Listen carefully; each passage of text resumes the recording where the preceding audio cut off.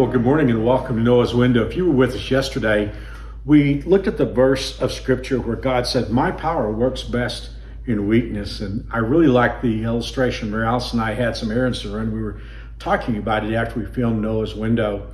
And we thought about the expression that I spoke yesterday, in which I said, God's best flowers of grace grow best in our soil of weakness. And she and I have been thinking a lot about that.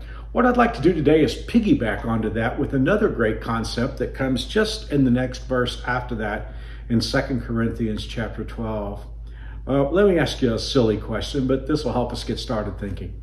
Suppose you wanted to show off.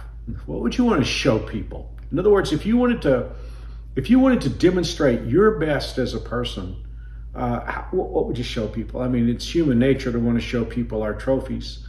I remember when I was in high school, I won a lot of trophies through speaking competition, but in order to keep me eligible, the school couldn't let me have the trophies. If I won a medal, they could let me have the medals, but they couldn't let me keep the trophies because they were over a certain dollar amount. So all my trophies went into the trophy case at the school. And I remember on a few occasions, I'm embarrassed to say, I took friends by the trophy case and said, that one's mine, that one's mine, that one's mine. And now just the very thought of that embarrasses me. But it is human nature to do that.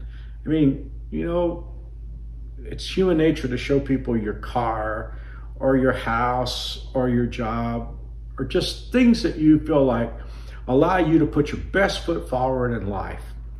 Well, yesterday, think about what we saw then. Paul said God's strength works best in our weakness. Now he's going to go on to the next verse and take that a little bit further.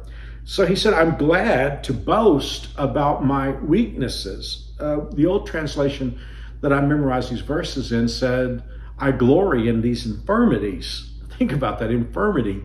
If a person's infirmed, it means that they're held back or they're stopped from doing things that they would normally be able to do. But Paul said, I'm glad to glory in my weakness or in my infirmities so that the power of Christ can work through me. Verse 10, that's why I take pleasure in my weaknesses. What a strange statement. And in the insults and hardships, persecutions and troubles that I suffer for Christ. For when I am weak, then I am strong. Think about something for just a moment.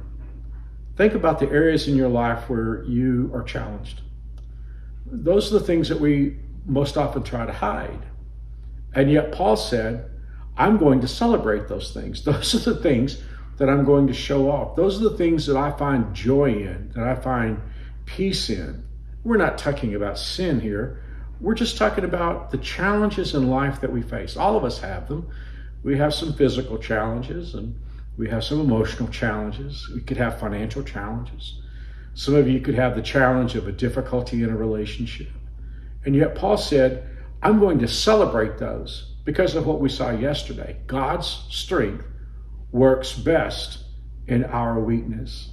So today, consider for just a moment that element of your life that you might incline to be, maybe you've been a little ashamed of, that if it's an area of weakness, it just gives God more room to work. Think about that today. My weakness gives God more room to work. So consequently, I'm going to celebrate those weaknesses. If we didn't have such an awesome God, that would be an insane statement. But because of our awesome God, it's a very rational statement. It's a biblically rational statement. We celebrate our weaknesses. Let's pray. Father, thank you for these days of Noah's Window where we've just taken a look at how powerful you are and how that in our weakness, your power is strong.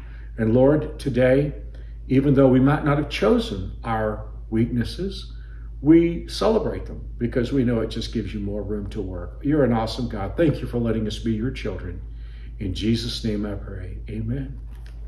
Well, tomorrow starts the weekend at New Spring, and last week I started talking about the battle between the old nature and the new nature, and we just kind of discussed the aspects of the old nature and the new nature yet last week. But This weekend, we're actually going to be talking about how we can get victory, how we can actually string some wins together. It's going to be an extraordinary weekend at New Spring.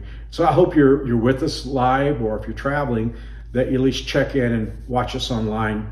We have a great weekend ready for you at New Spring.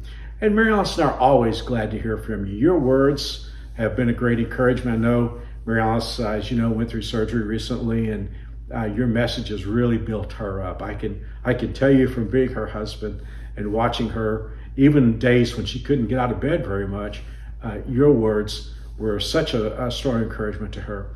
So thank you for reaching out. And if you have a prayer need, or if you have a prayer request, let us know about it, and we'll do our best to pray with you and stand with you in this time. Well, we'll see you this weekend. And if we don't see you this weekend, we'll see you next Monday on Noah's Window.